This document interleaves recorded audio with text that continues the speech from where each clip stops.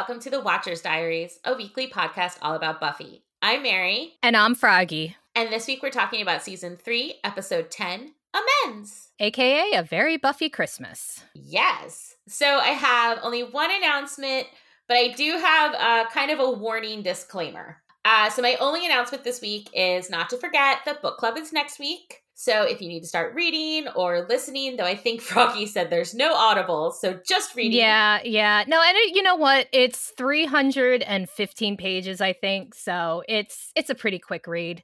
And you know what? In the first couple chapters, you could just skip a lot because there's so much recap of shit we already know. Yeah, we gotta do the thing where we get everybody up to speed. Yeah, I know. And it sucks when you have a big long-running series and the author has to put in this extraneous backstory just in case somebody picked up the book. Yeah. Not knowing what was going on. That's like as we all went on, we all learned we could skip the second chapter of any Babysitter Club book. Oh, yeah, because yeah. we just reintroduced every character over again. Yeah. We know that only one of them had a phone and we had a treasure. They just went through everybody. So we'll, of course, also have a link to the book in this week's show notes. So as far as a warning / disclaimer goes, one of the warnings is that I apparently got very salty about this episode. Mary woke up and chose violence. I chose violence. My notes are very salty. I am very harsh on Angel, so just be prepared for that to come through. But on a more serious note, because of the implications of some of these scenes, we are going to talk a little bit about sexual assault and suicide. So if any of those things are triggering to you, we understand. We love you. And this isn't the best episode anyway, so it's fine. It's fine. It's really not. Which surprises me because the creator wrote this episode and I usually love his episode. Yeah, this was not his best work. And again, I like the idea of it. Especially, the idea of it is great. Especially for a Christmas episode.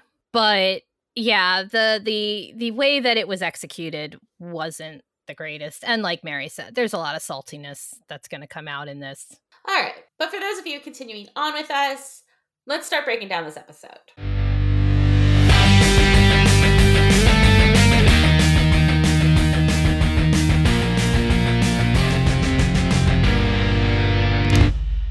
Ooh.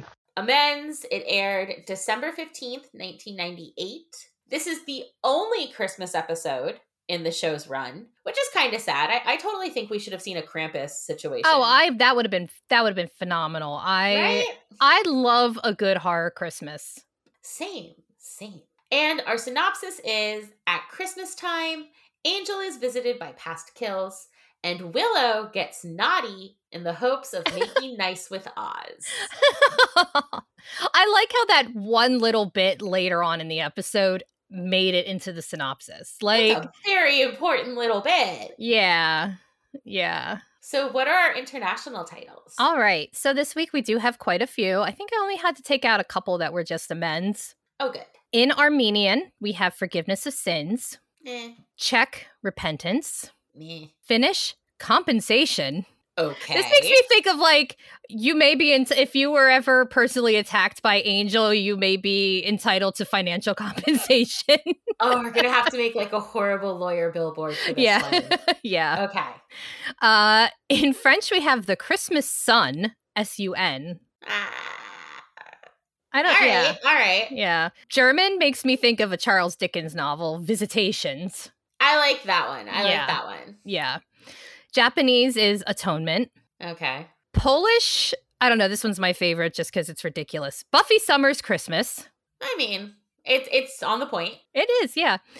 Portuguese from Brazil, Reparations. Okay. Romanian, Reconciliation. Russian is Atonement. And Spanish from Spain is Reparations. I think I like Visitation. Yeah. I also like Buffy Summers Christmas because it just makes me think of a very special Buffy Summers Christmas or something. That's true. It's also a very 90s title for something. It is. So we do actually get a previously on this week. We do. Reminding us of Angel's curse, how he lost his soul, that he killed Jenny. Thanks for reminding us of that. We completely forgot that she was murdered by him. Well, I think we needed that reminder. We as did. much as it hurts me. Yes, I know. We needed that reminder. We did need that reminder for later. Yes, I know. But still, like, we did not forget about that. It's been almost 2 decades and we haven't forgotten about that. We will never forget. Oh no, it has been 2 decades. Yeah, Shit. it has. Shit. It's been almost 3 decades. It's almost 3 Shush.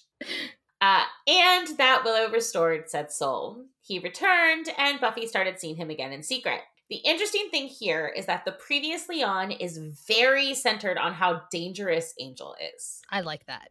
Fitting, since this week is all about him getting his Scrooge on and being visited by the ghosts of past killed. Only not really. Also, by re-showing the moment when Angel killed Jenny, like we just talked about, it gives the whole thing a Jenny Calendar was dead to begin with sort of vibe. So, keeping with our Dickens theme. Mm-hmm. Anyway, we go back in time to Ireland in a snowy street that looks like it was imported directly from Dickens. Had he ever written about Ireland? Wow. Yeah, but you know what? Like, the streets, like the poor streets at that time, it didn't matter where you were in Europe. It all kind of looked very similar. This is true. A title card tells us we're in Dublin, 1838. An earnest-looking young man hurries through the street past carolers and carriages, occasionally looking over his shoulder, as if worried. Makes sense, since as he passes past an alleyway, Angelus grabs him, throwing him to the ground. And I'm sorry, what the fuck is up with Angelus's facial hair in this scene? His mustache and his... I mean, and you know what? It doesn't have, like, it's just so funny. It is! I started laughing! And it gets even funnier with the demon prosthetics. Yes. I don't know. There's just something with the combination of that particular prosthetic that they use for this series and facial hair. Like, It's just... The fake mustaches are ridiculous to begin with. But then you put it on top of prosthetics and it just takes it to a whole new level. Oh yeah. They spend so much on the prosthetics that they couldn't afford proper mustaches. Our mustache budget suffered. He identifies the young man as Daniel, and Daniel says that Angelus is not human. What does he want from him? Honestly, Angelus is hungry, and Daniel is in his debt. See, Angelus believes that a man who likes to play at cards should have a natural intelligence or a great deal of money. Daniel apparently has neither. He scrambles to his feet, but Angelus is there in an instant, saying he has to take his winnings his own way. As Daniel pleads with whatever higher power, Angelus tells him to be of good cheer. It's Christmas. He goes in for the kill, and we go to the present, where Angel awakes with a jolt. He gets dressed and heads out, walking along the mean streets of Sunnydale and bypassing the usual holiday crowd. Shoppers, carolers, people collecting for charity. In the window of one of the stores, the weatherman tells us that they're expecting a sunny Christmas with high temperatures. In his wanderings, he runs directly into Buffy, who is carrying a very large, beautifully wrapped present in her hand, and who has the baby bangs that the entire fandom seems to hate with a passion. I have seen more posts about those damn bangs than any other of her hairstyles. I know. It is so funny how angry the baby bangs make people. They're both a bit surprised to actually see one another, as they have been trying to keep their distance. And Buffy asks Angel if he's out shopping before realizing that he's probably not doing that. He tells her he couldn't sleep, and she says she's guessing that vampires aren't really big on Christmas. Not as a rule, no. There's a moment of awkward silence before Buffy asks if he's good. Yeah, he's okay. And her? Yeah, she's good. Just getting some gifts for the gang. She better go before the shops close. As Buffy speaks, Angel's eyes move from her to just over her head as he watches something or someone in the distance. We follow his gaze and see Daniel standing right in the middle of the street as a haunting violin melody plays. It had a very, this melody has a very Interview with a Vampire kind of vibe to it. Yeah. It's again, it's a 90s vampire show. Oh, yes, absolutely. Daniel starts to walk off, practically disappearing as Buffy starts to figure out that Angel is looking at something not her. But when she turns, there's no sign of Daniel. She asks the visibly shaken Angel what's wrong as we go to The credits! Still awesome, even if they're not very Christmassy. I wish they would have done something like a little different for a one-off for the credits. Like they did for Superstar. Exactly. Yeah. We return from the credits to a decked out Sunnydale High, which we know is definitely not decorated by Snyder. Buffy, Willow, and Xander walk through the halls, Buffy telling the other two about her encounter with Angel the night before. As they go to their lockers, Buffy comments on how weird it was. Weird? Angel? Imagine the thought!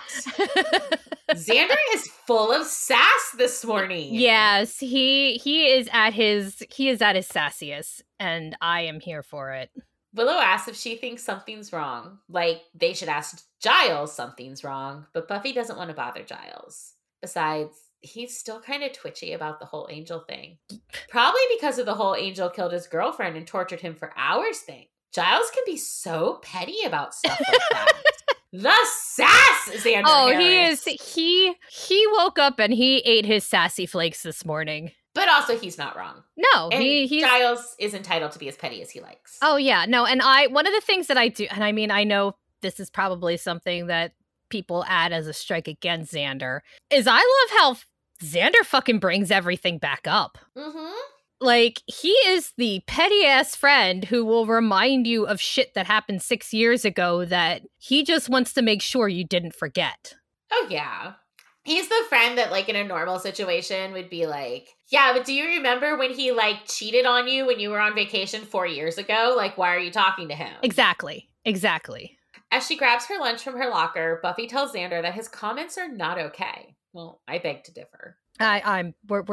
We just said we're on his side here. Willow says maybe Angel just has the holiday blues. Everybody gets them, especially when they're alone.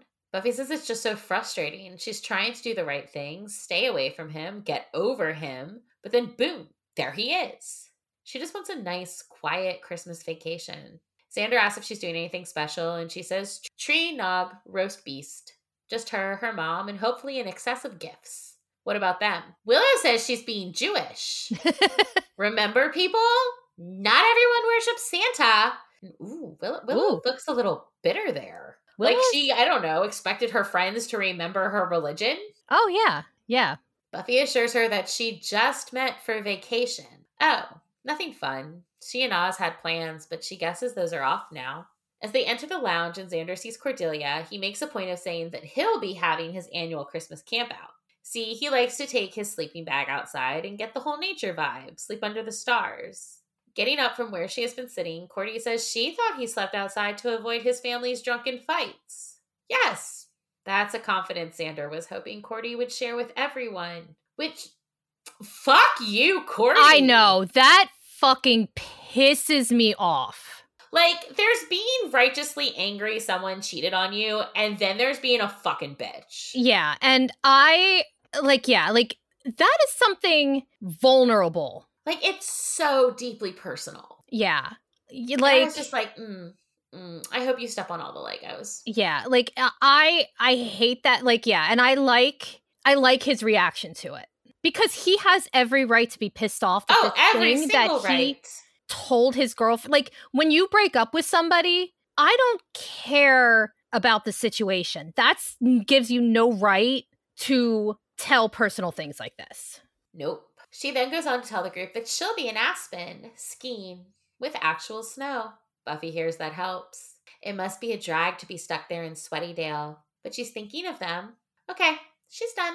She walks off and Buffy accurately notes that she's reverted to form. Willow says it's not her fault. After what happens, they need to cut her some slack. No, incorrect. I love Willow, but... if she had just bragged about going skiing... yeah. Maybe. Yeah. But she brought up Xander's family. That's uncalled for. She gets no slack from me, and I hope someone fills her ski boots with Legos. Yeah, and I have another question, because I'm thinking, something that I was thinking about. Is she actually going to Aspen at this point? She may not be, actually. Or is she just bragging about it to make people think? Because we're not too far away from... no, we're not. She may not be going to Aspen. Yeah, she may just... forgetting about the dig at Xander, which we've already covered. So this may be just her overcompensating. Oh, yeah. Because Daddy's poor now. Uh-huh. But yeah, we can cut her some slack on that, but not on the Xander date, because that was unfucking called for. Xander tells Willow that's the Christmas spirit, and Willow once again reminds them that she's Jewish. It's the Hanukkah spirit that Xander is hearing. Besides, forgiveness is pretty much a big theme with Willow this year because of the... Before she can finish that sentence, Oz approaches. The group goes quiet and he greets Willow with a, hey, hey. He must ask Willow if they can talk because the next we see the two of them, they're sitting in a deserted classroom. But before we get to that, roast beast. Yay! Buffy's mention of such is a reference to How the Grinch Stole Christmas, a well-known holiday tale. Mm-hmm. It was first published in 1957, with the animated special airing in 1966. That special is actually narrated by Boris Karloff, who is extremely well known for portraying several of the classic monsters.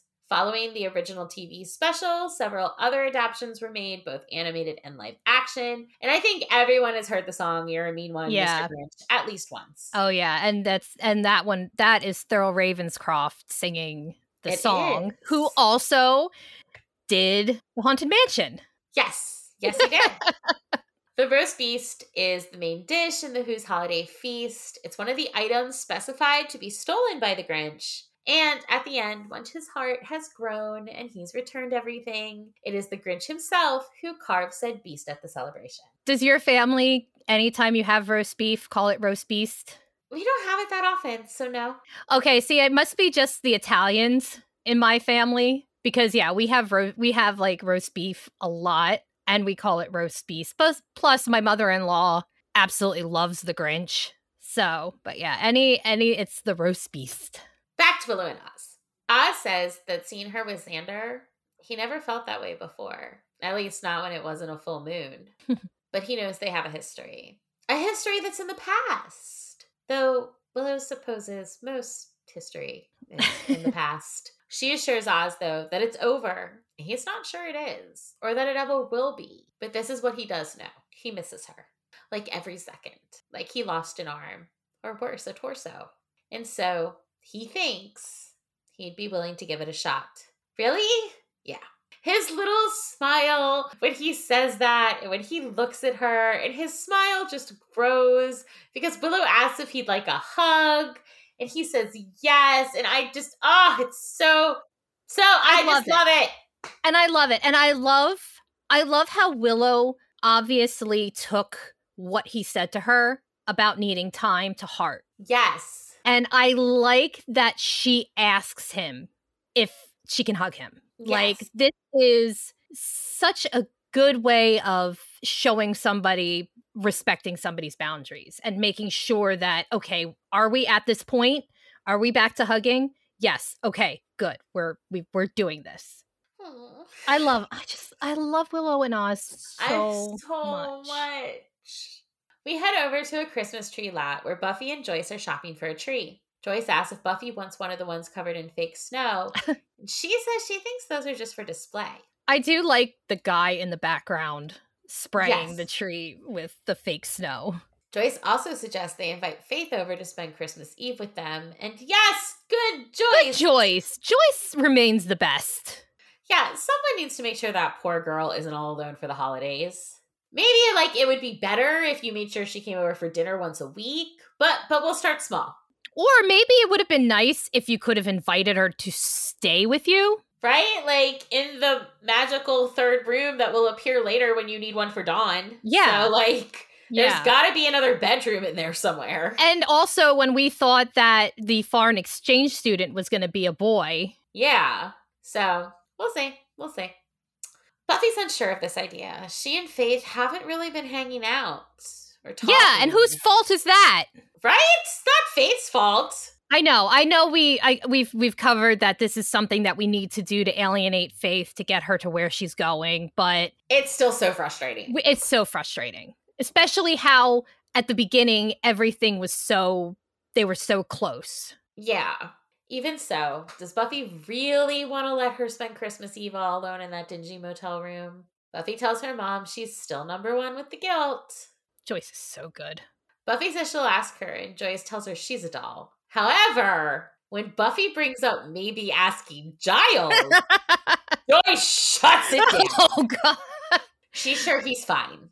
Seems someone isn't quite ready to face him yet, following their little cop car tryst.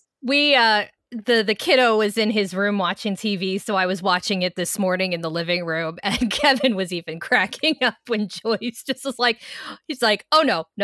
He's like, oh, somebody's still trying to hide from that. Oh, yeah. Yeah. Oh, we still got a couple more episodes till Buffy finds out. Buffy says they could at least ask him, but Joyce knows he doesn't want to spend his evening with a bunch of girls. Oh, no. Yeah, that's the reason. That's the reason, Joyce. They should split up. Buffy's confused for a moment, but then begins wandering once more right until she discovers a whole patch of dead trees. One of the guys running the lot says they just up and died on them. If she wants one, he can make her a hell of a deal. No, thank you. Yeah, I would. Who wants a dead tree? Joyce calls out that she found one, and Buffy wanders back in that direction. What comes next is a series of flashes, a bunch of images taken from deep inside a cave, or maybe even the Hellmouth itself. A stone altar surrounded by candles and covered in animal bones. Around it, 3 cloaked figures chant, their eyes carved over with runic-type scars. The Bringers. They are creepy as fuck. Either Angel's dreaming these images, or he's having another flashback because he again wakes suddenly. At the motel, Faith is banging on her television, trying to get it to work when Buffy knocks. Faith yells for whoever to come in, and she does. Faith, this is Sunnydale. Why is your door not locked? Oh, yeah. And why are you just telling somebody to come? Well, you know what? I think we covered in one of the episodes that vampires don't knock. Well, vampires don't knock, especially during the day. Yeah. Though they did knock in the first episode with Kakistos. So, yeah, just Faith, you should just be more careful. Just be more careful. She greets Faith with a hey, and Faith turns off the television, standing. Let her guess. Scary monster? No, actually. They're having Christmas Eve dinner at her house, and she wanted to know if maybe Faith wanted to join them. Her mom sent her down there? No. Faith says she can't. She's got plans. Big party. I am very distracted by Faith's lip gloss. Oh, yeah. It's this gorgeous, like almost coral color, and it's so shiny. I need to find out what lip gloss they used. Yeah, it was a good color. Like one of the things that I love about Eliza is I love her coloring, and with her dark hair and the lips, like the makeup that they do for her. Plus it also helps with the differences between Buffy and her. Yeah, she always had a good look. Buffy says cool, but if Faith changes her mind, it's nice, really. But she's got that big party. So Buffy goes to leave, but stops near the door saying she likes the lights, as Faith has hung strings of Christmas lights around the room. That actually produces a small smile as Faith says, it's the season, whatever that means. At Giles's place, he's cooking himself some dinner when a knock comes at the door. Yelling just a minute, he leaves the kitchen and opens the door to reveal Angel. Oh, this scene is just so good. Giles instantly goes cold. Angel says he's sorry to bother him, and Giles just laughs, because that phrase, coming from Angel, is rather funny. Angel then says he needs Giles' help. The funny, it seems, just keeps on coming. He knows he has no right to ask for it, but there's no one else. Giles says all right, and turns to walk off, presumably to put his kitchen items back in said kitchen. Angel reminds him that he can't come in unless invited. Giles knows, because Giles returns carrying a crossbow and looks really hot doing so. Oh, this whole, he is at his best looking in this entire scene. It's just a testament to how good of an actor Anthony is. Just the way that he shifts when he opens the door to see Angel standing there. Oh, yeah. And just how subtle his acting is with, the laughing, and the funny just keeps on coming, which is a hilarious comment from Giles, because that is a line that one of the kids would use. Yeah. And yeah, it's just such a good, and even we give Angel a lot of shit, but David's acting in this scene is good too. David's acting in the majority of this episode is good. We will talk a bit about the end and the attempt at crying that I'm just like, Jesus Christ, please stop. Yeah. But for scenes like this, his acting is spectacular. Yeah, this is and again, we've said, when he is acting against anybody that's not Buffy. Oh yeah. it's when he really gets to shine. Mm-hmm. The crossbow trained on Angel. He tells him to come in. He does, and Giles follows his every movement with that crossbow. Angel explains about the dreams, his flashbacks, how he's been reliving them, everything vivid and in technicolor. He says he needs to know why he's there. There, as in back on Earth. Angel says he deserves to be in a demon dimension, suffering unspeakable horrors. Giles isn't really inclined to disagree. But he's not there. He was freed and he doesn't know why. Giles says that knowing why he's back, it will give him peace of mind. It might. Does he think that's something he ought to have? As he asks this, Giles places the crossbow on a nearby chair, and we see Jenny! Jenny is standing behind him and caressing his shoulder. Aww. I know it's just the first pretending to be her, but I still, know. Jenny! I know. I remember being so excited and sad seeing her, like, not knowing what the whole point of this episode was going to be. Yeah. But it was good seeing Robia again. Yes, and this is sadly the last time we will ever see her. I know. She lives on in our hearts. She does. Giles continues. The last time he became complacent about his existence, it turned out rather badly. Angel's just staring, his eyes fixed at the spot behind Giles. Giles looks where Angel's looking but sees nothing. What? He doesn't see her? Who? Angel stares for another moment before saying he can't and running out the door. Angel, you idiot. If he could see her, he would have reacted.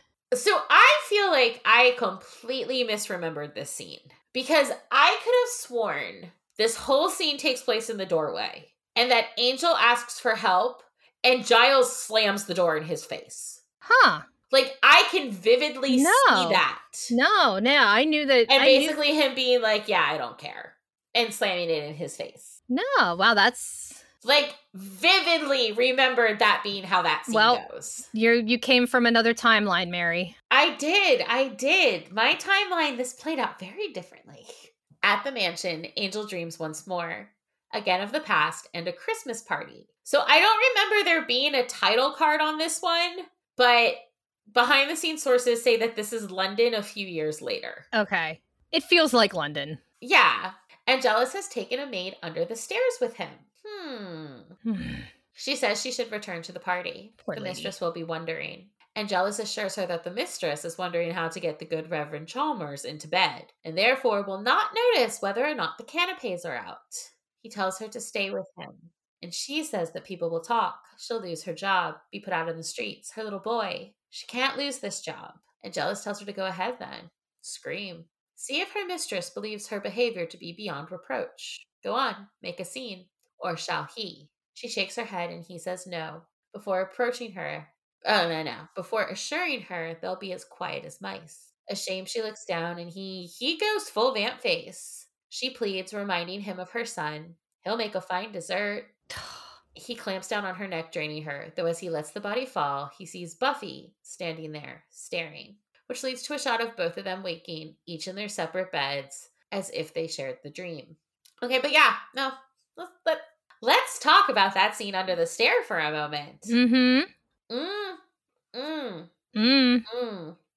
We have pretty much just gotten confirmation right there that a Solus Angelus also sexually assaulted women. Oh, yeah. Like, yes, he killed this particular maid, but the meaning behind the scene, the language used, the go ahead and see if they believe you. Yeah. That was all pretty clear. Oh, yeah. Yeah. And especially when you consider the time period. Uh-huh. And again, you can't make it more clear. You know, she's worried. Like, she is clearly worried about her position in the house, her own, body, and what will happen to her and what will happen to her son. Yeah. Yeah. And I mean, and vampire aside, this is what men did to women. Yes, absolutely. Nobody is going to see, like, she knows that she didn't do anything wrong, but if she screams, it's going to be put on her. Yeah. Because she tempted him or whatever bullshit. Yeah, so I want to make sure we're all clear on that. Yeah. That Solus Angelus was a piece of shit. And because I'm feeling salty and chose violence, For those people who want to bring up a certain season 6 episode when talking about Buffy and Spike, Angelus probably did it multiple times to multiple women. Mm-hmm. Just saying. Just saying. Yeah. Just want to make sure we all have that knowledge. Oh, yeah. I mean, you can't make it any clearer that he was a piece of shit. Nope. But we're going to, because the ghosts of Christmas past are gonna bring up some things we've been talking about forever. Oh, I know. I am so excited because I completely forgot that there was a line brought up that I've been saying the entire time. Getting dressed, Angel wanders out to the main room, only to be confronted by the image of Jenny. Trouble sleeping? She's not there. She's always there. Angel wants her to leave him alone, but she says she can't. He won't let her. What does she want? She wants to die in bed, surrounded by fat grandchildren, but it looks like that's off the menu. Ugh, that line. That is a great line. Like, that is a great Jenny line. That is a great Jenny line. I quote that line a lot. Oh, yeah. For no reason at all. Oh, yeah, yeah. What do you want? Oh, I want to die in bed surrounded by fat grandchildren. You're like... But it also says that Jenny wanted a life with Giles. Mm-hmm. She wanted kids, grandkids, the whole thing. And it just... I know this is the first messing with Angel, but it breaks my heart all over again that they will never get that. Yeah, and because it feels like Jenny. Yeah. Angel says he's sorry. Sorry? For her? Don't be. She's dead. She's over it. If he wants to feel sorry for someone, he should feel sorry for himself. Looks like he already has that covered. He repeats he's sorry. Really, for all he's done to her. What else can he say? Jenny, as she morphs into Daniel, says she doesn't want him to feel bad. He just wants to show him who he is. At school, in Giles' office, Buffy tells Giles of the dream. I love how Giles' office has the bare minimum of decoration. Oh, yeah, yeah. There is like a bow on the filing cabinet and some garland thrown over an inbox. Yeah, and I feel like maybe the kids did it. Like, Buffy brought in the bow and Xander brought in the garland, and we're like, here, you gotta look. Well, I mean, there is a, we'll talk about it in a second. There is a few more decorations in like the outer area. So I'm sure like some student's activity member went in there and was like, hi, you have to decorate. And Giles did the absolute bare minimum in his office. Yeah, yeah. She tells him this wasn't a dream about Angel, but her in Angel's dream. As there was stuff she'd have no way of knowing about. Stuff about Angel's past. He was dreaming it, and somehow she got sucked in. There's something wrong with him. After what seems like a very long silence, during which you can tell Giles is contemplating whether or not to say anything, Giles says he knows. He's seen him. He wanted to know why he was back. Is there a way for them to find out? Do we think that Buffy, or that it's intentional, that Buffy is rocking a look very similar to Jenny here? Like the long skirt, the gauzy overshirt. It's something I noticed the moment the cameras pulled back. I honestly, I don't think it was intentional. Yeah, it's just, I was like, oh, that's a very similar outfit. It's just a very look from the 90s. It is. It very much is. Giles says he may have something. He needs to look. Well, let her look too. He seems hesitant, and so Buffy assures him that she's not seeing him, that she's trying to put him behind her. And she can't do that if they're continually guest starring in one another's dreams. So they'll help him. Giles agrees, and Xander comes in asking where they start. Buffy looks at him, and Xander says he knows he hasn't been the bestest friend when it comes to Angel. But who knows? Maybe he finally caught the Hanukkah spirit. How do you dislike Xander? Like, that whole bit where, first of all, nobody called him to help. No. He literally just showed up and was like, what can I do? Yeah.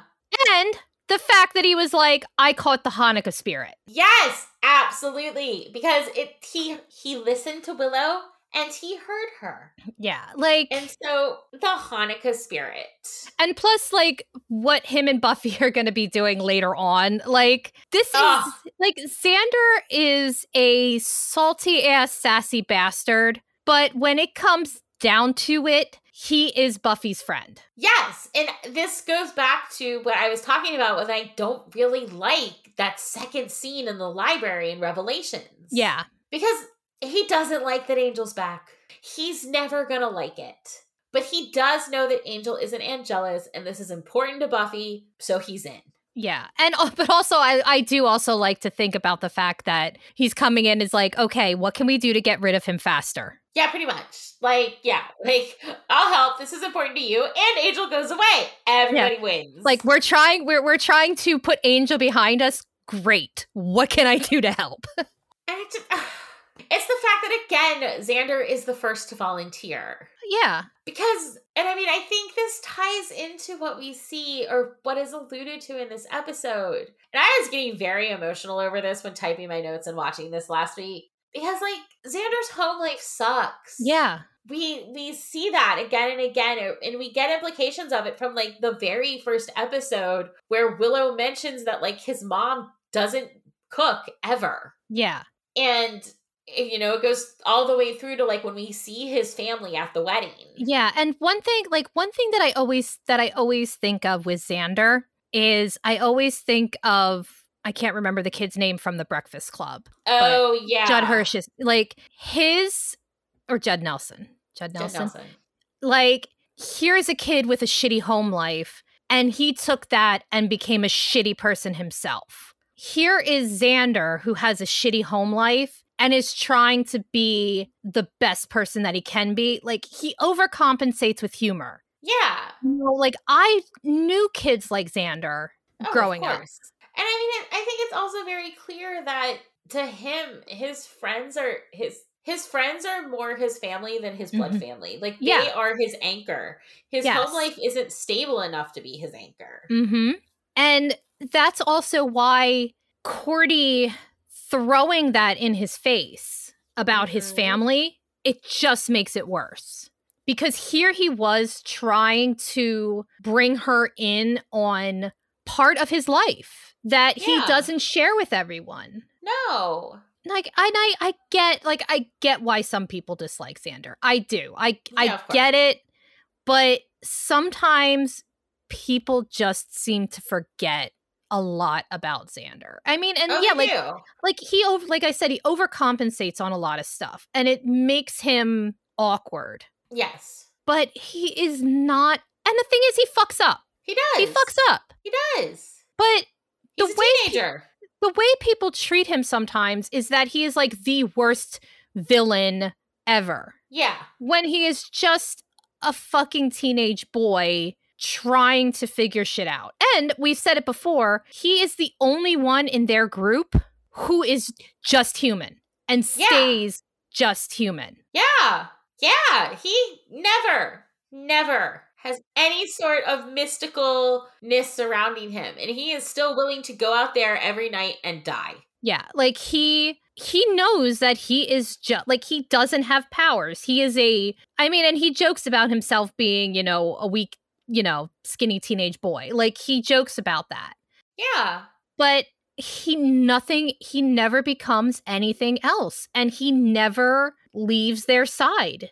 And he never, like, and I know sometimes he feels inadequate because he doesn't have it, but he doesn't take it out on them. He doesn't use it as resentment. No, never.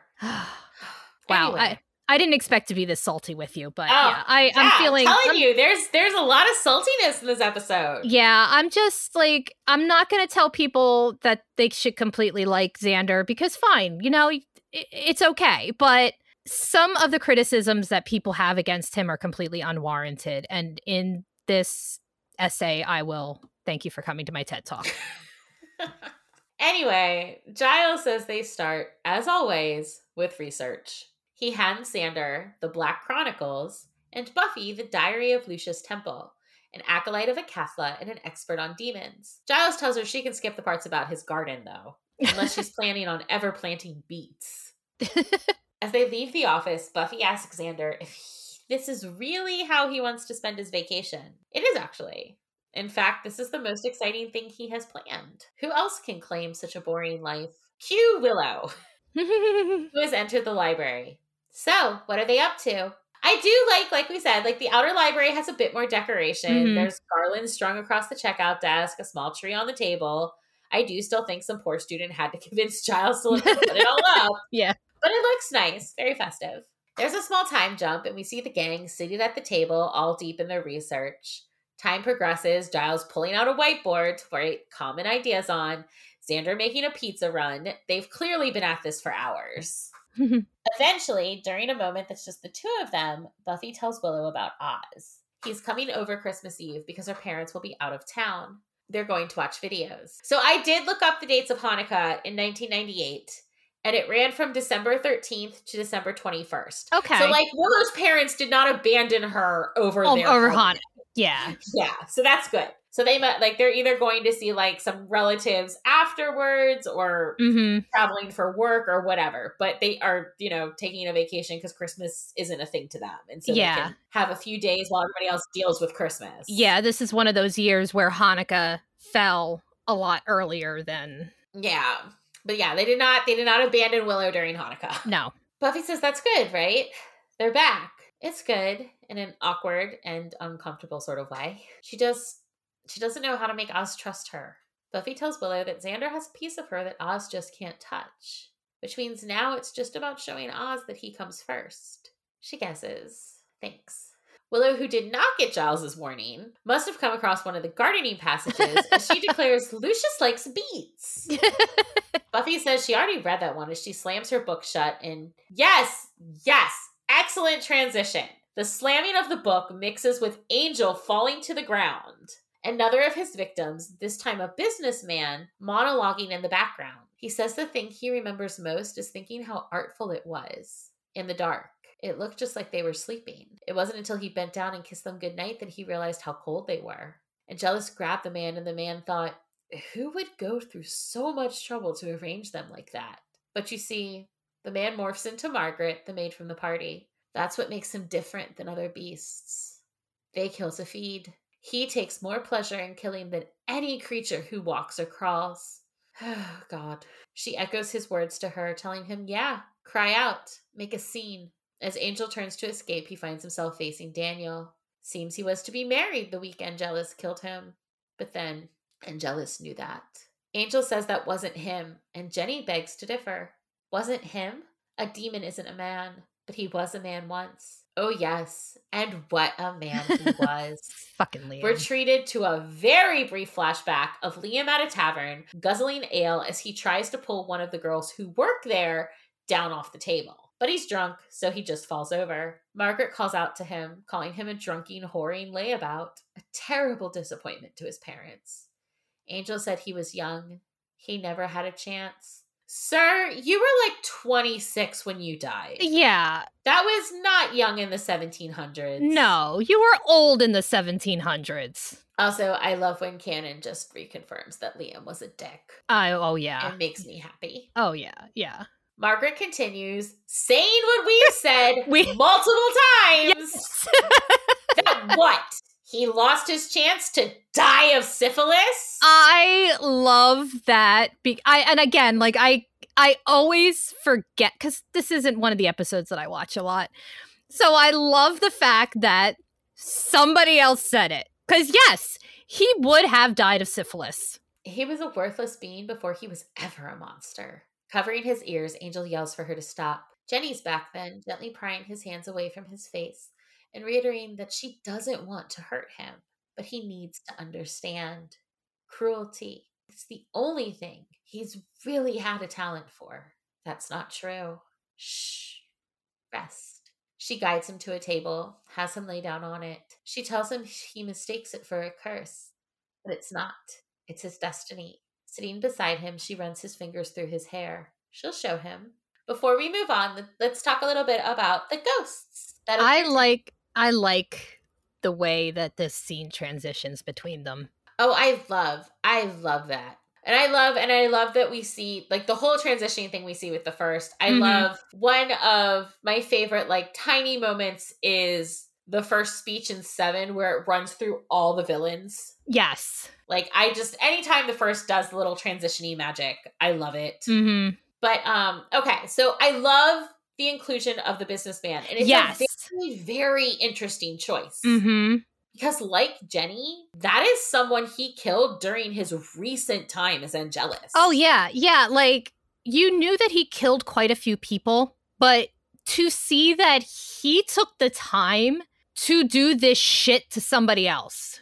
And so, but the really, really interesting thing about this is, like, we do know he killed people. And he was trying to amass a sort of, like, he told Gage, an army against Buffy. This is someone that, as far as we know, has no connection. Exactly. To Buffy. This isn't killing one of her classmates or stalking her friends. This is just someone he went out and killed and tortured for pleasure. Oh yeah, and you know, killed his family, set the children up in bed. Like, yeah, this is just some random dude. Yeah. And 2, we've yet to mention who plays the ghosts, or at least Daniel and Margaret, as they're the 2 we see the most aside from Jenny. Yes. Daniel is played by Shane Barak, who's pretty much known for doing this. Yeah. He's had a few other parts, but they're mostly short films. His IMDb list is very, very short. And Margaret is played by Cornelia Hayes O'Harahy. She really is Irish. Yes. Born and raised. And following Buffy, she's mostly done video game work, voicing various characters. Yeah, I was glad to see that they got a legitimate Irish actress to play this small. The Irish maid. Yes, because we've discussed it before, but David's Irish accent is atrocious. No bueno. Also, I like that there are 3 main ghosts, much like Dickens. Oh, very Dickensian. Back at the high school, the gang is either fading or has faded. Xander yawns, Willow is asleep on the chair in Giles' office, Giles is still grabbing book after book, and Buffy, she's passed out in the stacks. She turns, and Angel, back at the mansion, does the same. We're then transported to the dreamscape in Buffy's bedroom. She lays in bed, Angel sitting beside her. He reaches for her hand, their fingers interlace, and almost immediately they begin kissing. Things get a little spicy. Yes. As we go from kissing to Buffy straddling him, to him undressing her, and then full-on sex. Yeah. But then we see one of the bringers watching them from the corner of Buffy's room. This seems to trigger something, and Angel goes all grr face, clamping down on Buffy's neck. They both wake, Jenny once again right beside Angel. He wants her. No. Take her. Take what you want.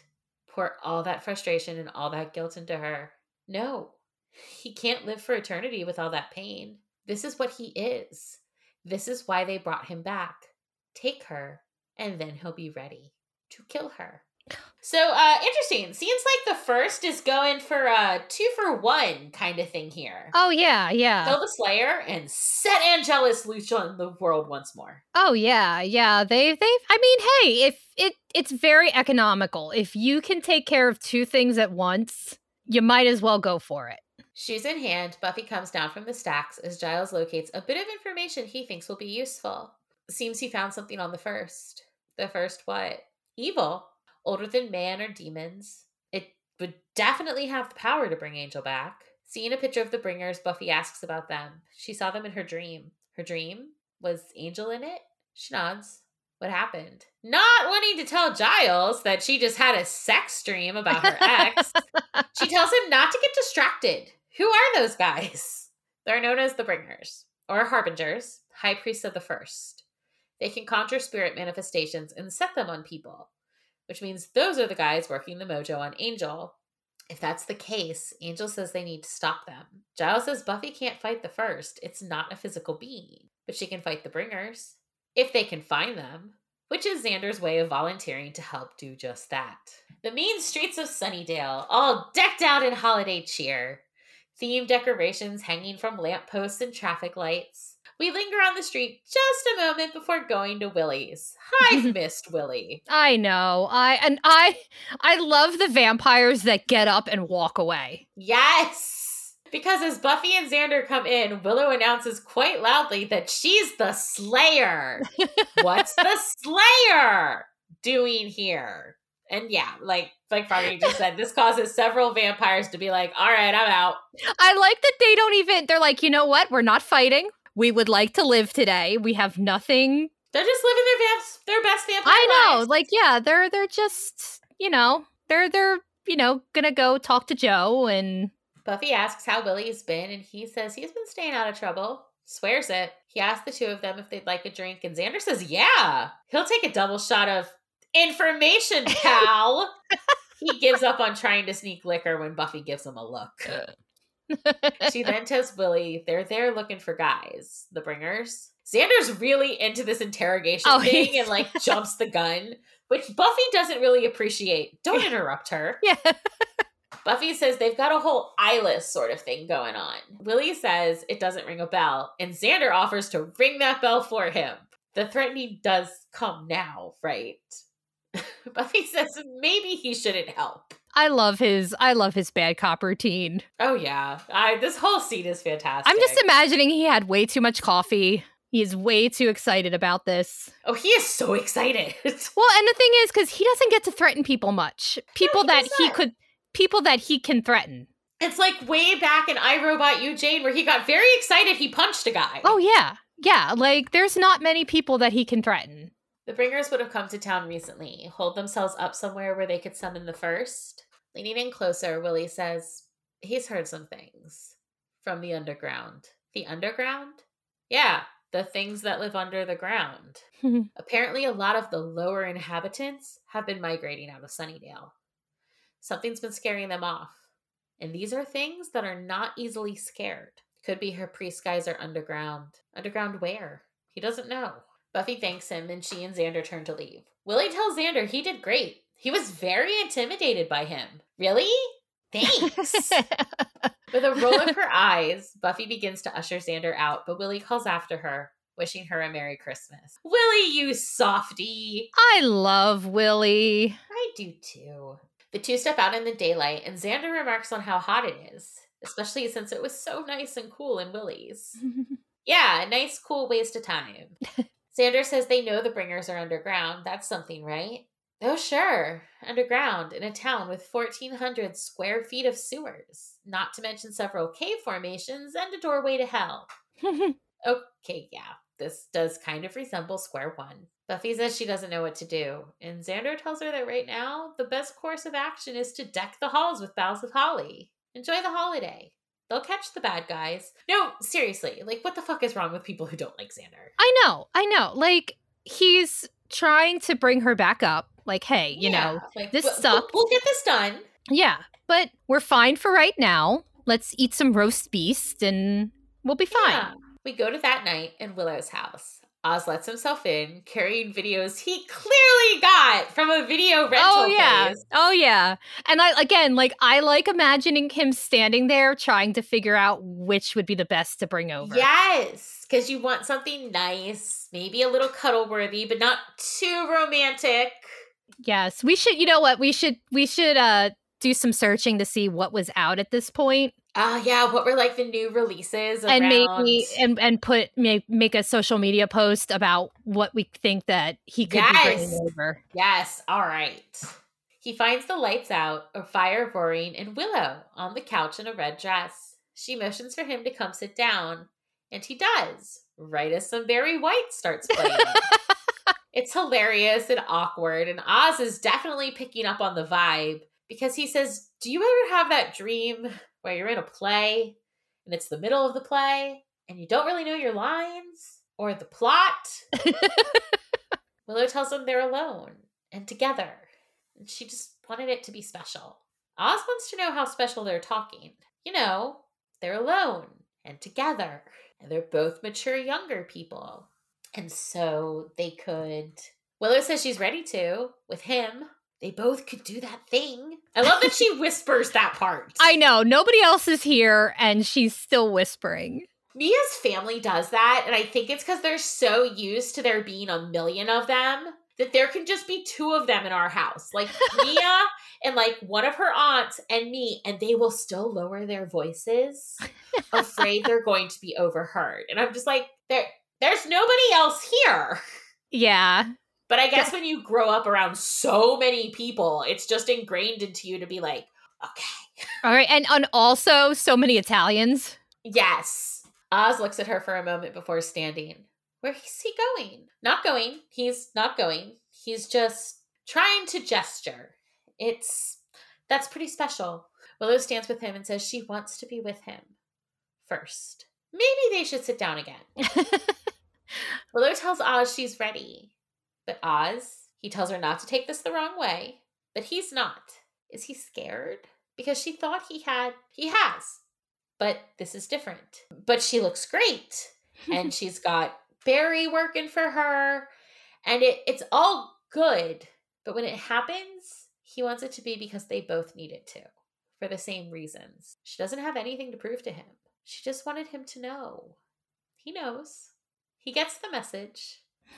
Willow leans in and there is kissing and yay! They are just so cute. And Oz is just so cute. What kills me even more than the berry is the sodas. She had chilling in the little champagne bucket. Yeah. Like, Willow thought of everything. This was like a teenager's vision of what a romantic evening should be. Oh, 1000%. Trying to be a grown-up.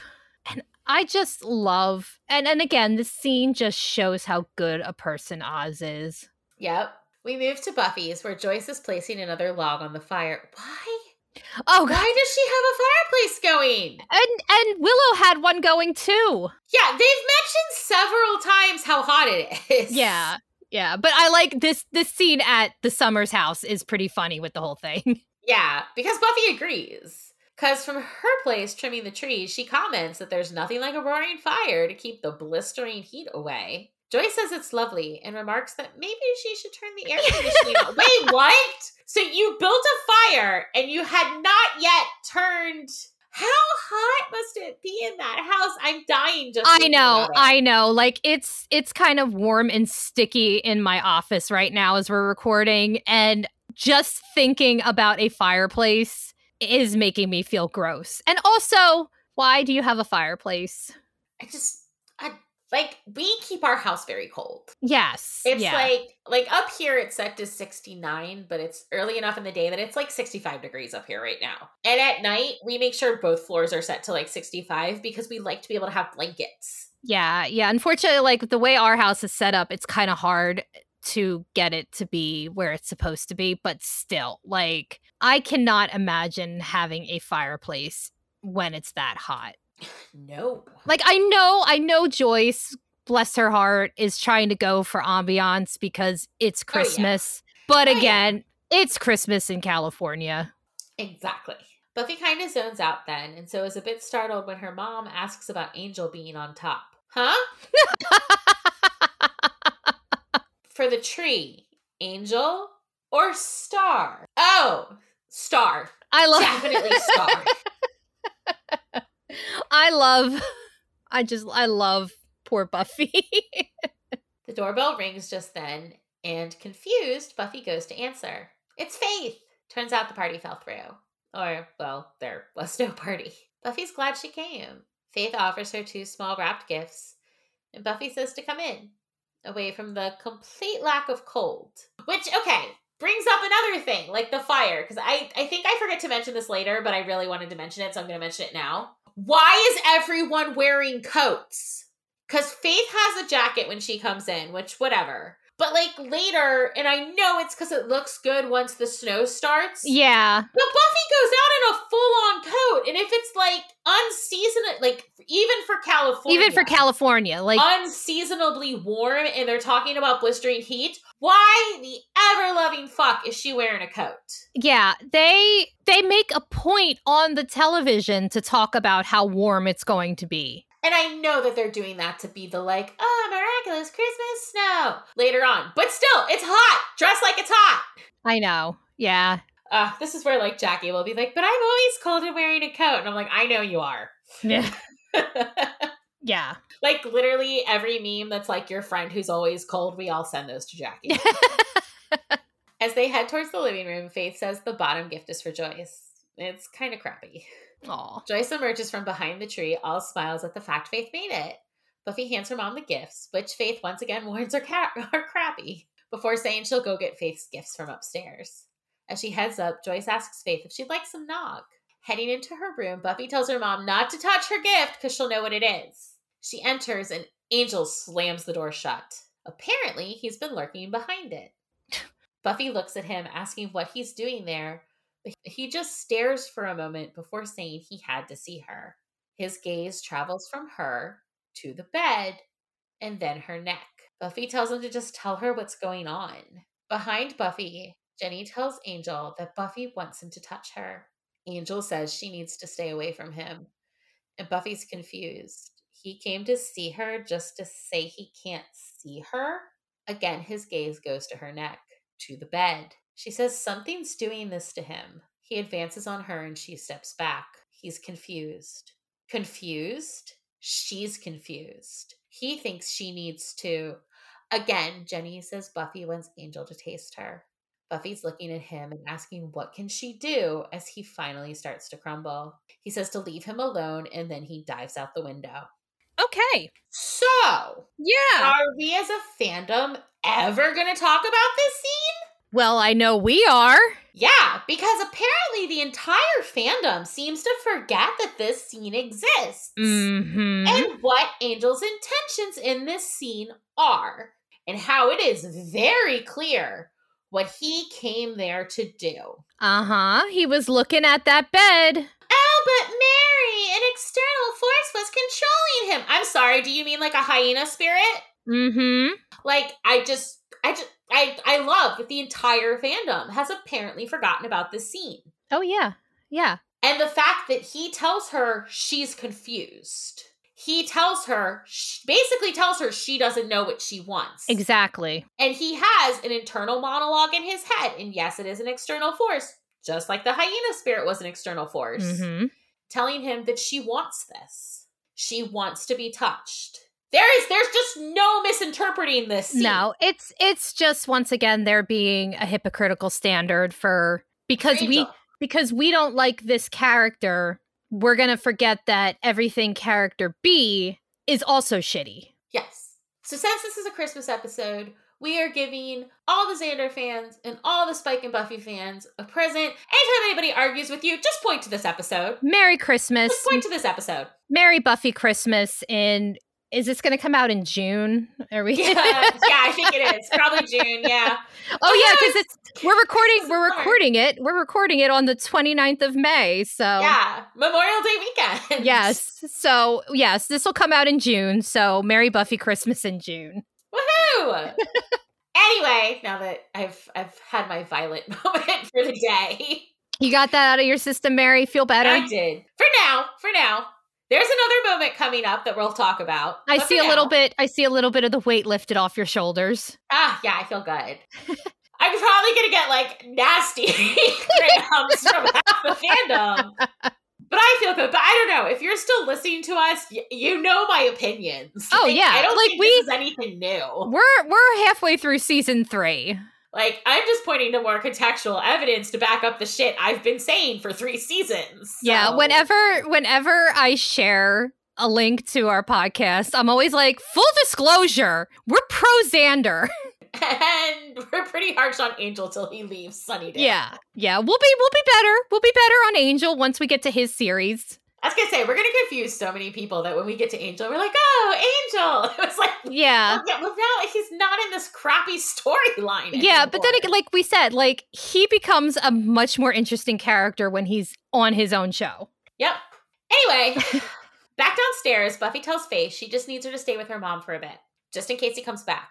She'll play Watchdog, yeah, but what's going on? Buffy promises to explain everything as soon as she gets back. She leaves, and Faith tells her to watch her back.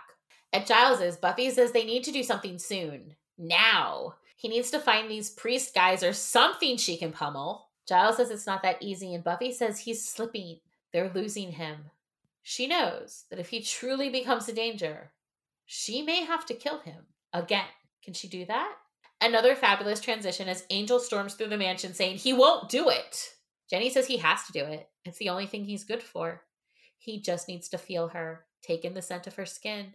He says no. And Jenny says he never was a fighter. Why start now? Sooner or later, he will drink her. The first is actually not wrong. Mm-hmm. As we will see in Graduation Day. Yes, that is to save him. But he does still drink from her. Angel says he won't hurt her. He was born to hurt her. Has he learned nothing? As long as he's alive, then he'll die.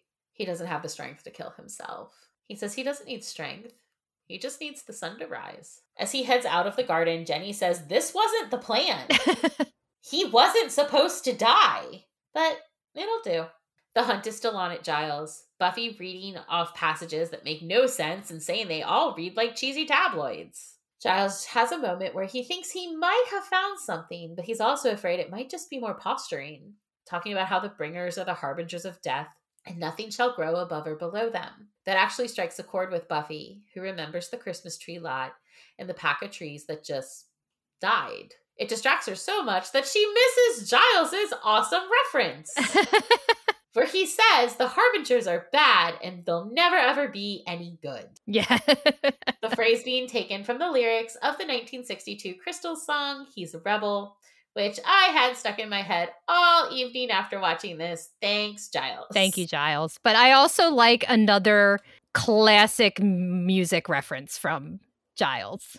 Buffy heads to the lot and breaks in, going straight to the small patch of dead trees. Grabbing an axe, she hits the ground until a hole appears. Leaping through, she finds herself in a dark cave. There are candles in various places, and chanting can be heard in the distance. Coming across the bringers, she tells them 10 more minutes of chanting, but then they really need to go to bed. She uses the axe to knock out 2 of the bringers, but the third escapes while she destroys their altar. That's when the first appears, still in the form of Jenny. Buffy tells her she won't get Angel. Buffy thinks she can kill her.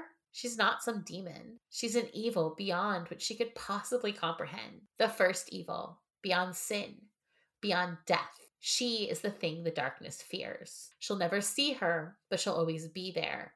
Every being, every thought, every drop of... Buffy gets it. She's evil. Do they have to chat about it all day? That's when the evil tells her Angel will be dead by sunrise. Her Christmas will be his wake. Buffy says no, but the first tells her she has no idea what she's dealing with.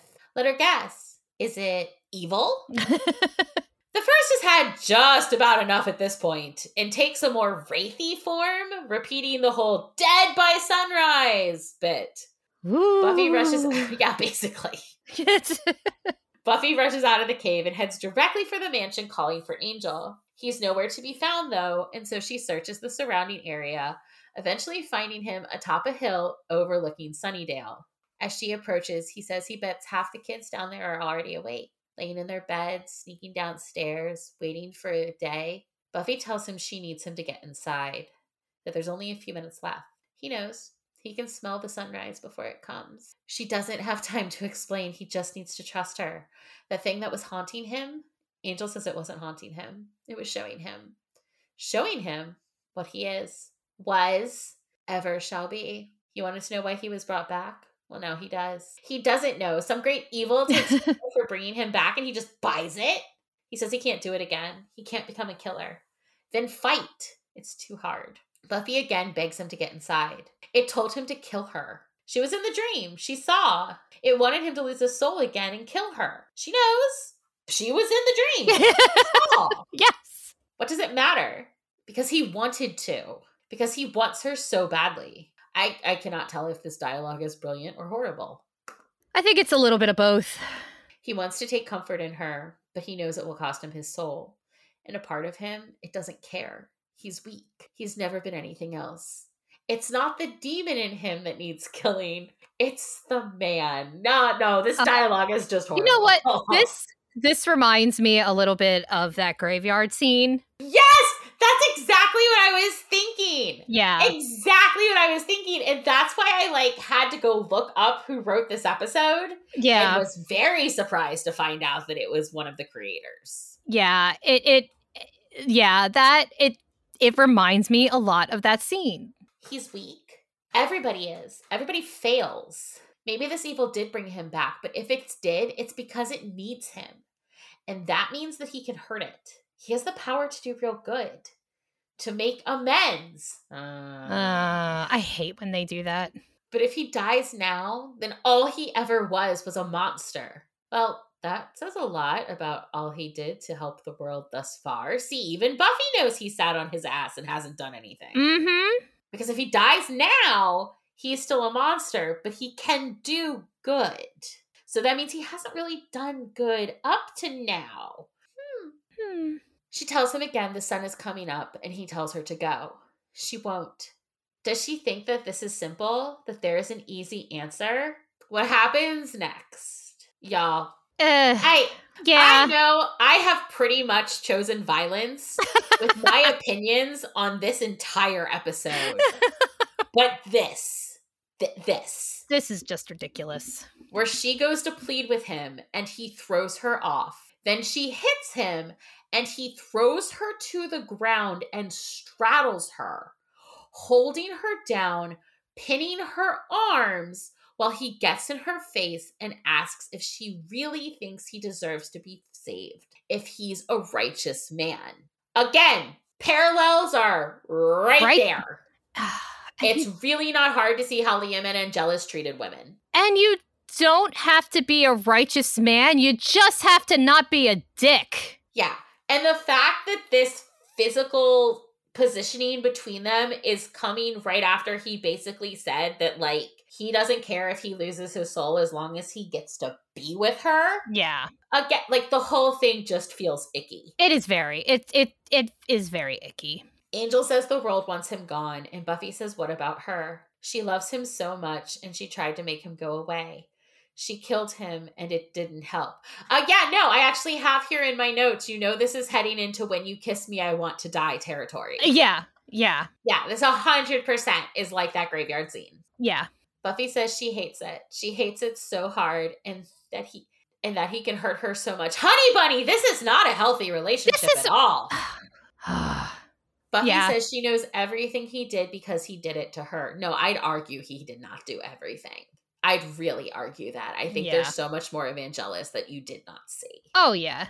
Yeah. Well, and again, like, we saw other stuff. Yeah. That she didn't know about. She wishes that she wished him dead, but she doesn't. At this point, I was literally looking at the clock like, when will this dialogue end? Like, this scene just goes on for too long. Yeah, there's way too much of this. She says she can't, and Angel does, like, the worst fake cry ever, asking Buffy to just this once let him be strong. Strong is fighting. It's hard, and it's painful, and it's every day. It's what we have to do. They can do it together, but if he's too much of a coward, then fine, burn. If she can't convince him he belongs in this world, then she doesn't know what can. Oh, I know. It's magical Christmas snow. Yeah. I can't. Like, normally I am 100% down for cheesy moments like this. Oh yeah. It's a very Hallmark type thing. Yeah, and especially when it comes to Christmas movies. Yeah. But at this point, I was just so done with this episode that I was like, of course it's the fucking magical Christmas snow. I was so done. And like we said earlier, like, I feel like this episode went for something, and don't get me wrong, it has good moments, and it's great at showcasing certain elements. But yeah, overall, it just fell flat. It missed the mark. Yeah, it's not. I mean, again, everything else that we dislike about him being a shitty person aside, he has so many brilliant episodes that he's written and directed. Yeah, and just something about this one missed the mark. This one, and I see what he was trying to do. I see what they were going for, especially with it being very Dickensian. I think we should have gone much more for just a straight Dickensian parallel. Yeah. Like, it was present, future. Yeah, it wasn't quite there. Like, it just Yeah, you know what? It was somebody who read the Cliff Notes of A Christmas Carol trying to make their own episode. Anyway, as the magical Christmas snow begins to fall, Buffy says for Angel not to expect her to watch and not to expect her to mourn for him, because she has now noticed the snow and stopped. Angel too. Together they stand and watch the snow come down. Okay, the next part I actually do like, as we get the typical Christmas movie music and montage of all the others noticing the snow. Yes. Willow and Oz, who are snuggled in bed, Faith and Joyce, who step out on the porch of the Summers home. And for Faith, this has got to be extra special because she's from the East Coast. Yeah. She's from Boston. So this feels a little bit more like home to her. And I love the fact that she is still with Joyce. Yeah, like, she stayed, and she's probably going to stay the night. Yep. Giles, who stands at the window, tea in hand, and Xander, asleep in his backyard with a plate of cookies beside him. Oh, stop. I love how he pulls the sleeping bag over his head. Yes. And then quickly pulls it back down when he realizes that it's snowing. Yes. And then, of course, the main street covered in snow as the weatherman tells us that Sunnydale, and just Sunnydale, Yeah. has been hit with an extreme cold front. And so we shouldn't expect to see the sun at all. One of the things that I said is for the amount of snow that's falling, there is an unbelievable amount of snow already on those streets. Yeah, no, that a lot of people have said that. They're like, that was a very large accumulation. Because Xander should be completely buried by snow if that much snow fell. But this is magical Christmas It is snow, magical Christmas snow. So Xander is safe from the magical Christmas snow. I mean, even the shot of Buffy and Angel walking hand in hand down the snow-covered road is cute. Yeah. And if I hadn't just watched that whole scene that came before, I probably would be very like, oh. Yeah. But I had to watch this entire episode, so. Yeah, because that is very cute, the two of them. Yeah, and it's a very picturesque scene, and I know it's used for a lot of things. I do love it so and much. It's a very Hallmark Christmas movie shot. They smile at each other, and we go to black. The end. Finally. Yes. So, just a few small things. I mean, I've made my thoughts pretty clear throughout the episode, so I don't have a lot. Did you, Mary? Did you really? Yeah. But when this episode aired, the little monster wore a Santa hat. Yeah. And jingle bells could be heard under the arg. Yeah, I like how they did. I like when they do little things with the monster. Yes. And as far as magical Christmas snow, that is really left up to interpretation. It is a question the creator has been asked. You know, if the first is meant to represent extreme evil and basically the devil, you know, was this like a sign from God or the powers that be that angels should be in the world? And he basically was like, it's a choose your own adventure. He's an atheist. Yeah. So he's not going to come out and say it. And I mean, that's why it's always the powers that be. So like, it, yes, definitely can be interpreted. This is magical Christmas snow. And that was always my interpretation. Yeah. Because we know that the powers that be need Angel for the stuff that's going to happen in Angel. Yeah. Where we actually meet the powers. Mm-hmm. So I've always took it as them being like, we're not done with you. Yeah. Yeah. We like all these other assholes, you know, they're fucking with you, but we need you. So fuck off. But yes, that was the one and only Buffy Christmas episode. Yep. Several Halloween ones, one Thanksgiving one, tons of birthday ones, but again, just one Christmas one. Oh, and there actually is a promo ad that the black and white that says a very Buffy Christmas. He's a vampire who has killed for 200 years. This Christmas Eve, his victims confront him. Oh, I like that, actually. Yeah. That's probably what we'll throw up on Twitter the day of. So yeah. So that's very delightful. That is it for this week. Thank you all for listening, and make sure you join us next time for our next book club installment, where we will be so angry at Stuart. Oh, we're gonna be so angry at Stuart because we will be talking about Julie Kenner's Day of the Demon, the 7th installment in her Demon Hunting Soccer Mom series. Until then, you can check out our various social media channels, all of which will be listed in the show notes. And if you like the show and you want to let us know it, you can subscribe, rate and review wherever you listen to your podcasts, or write to us directly at thewatchersdiaries@gmail.com.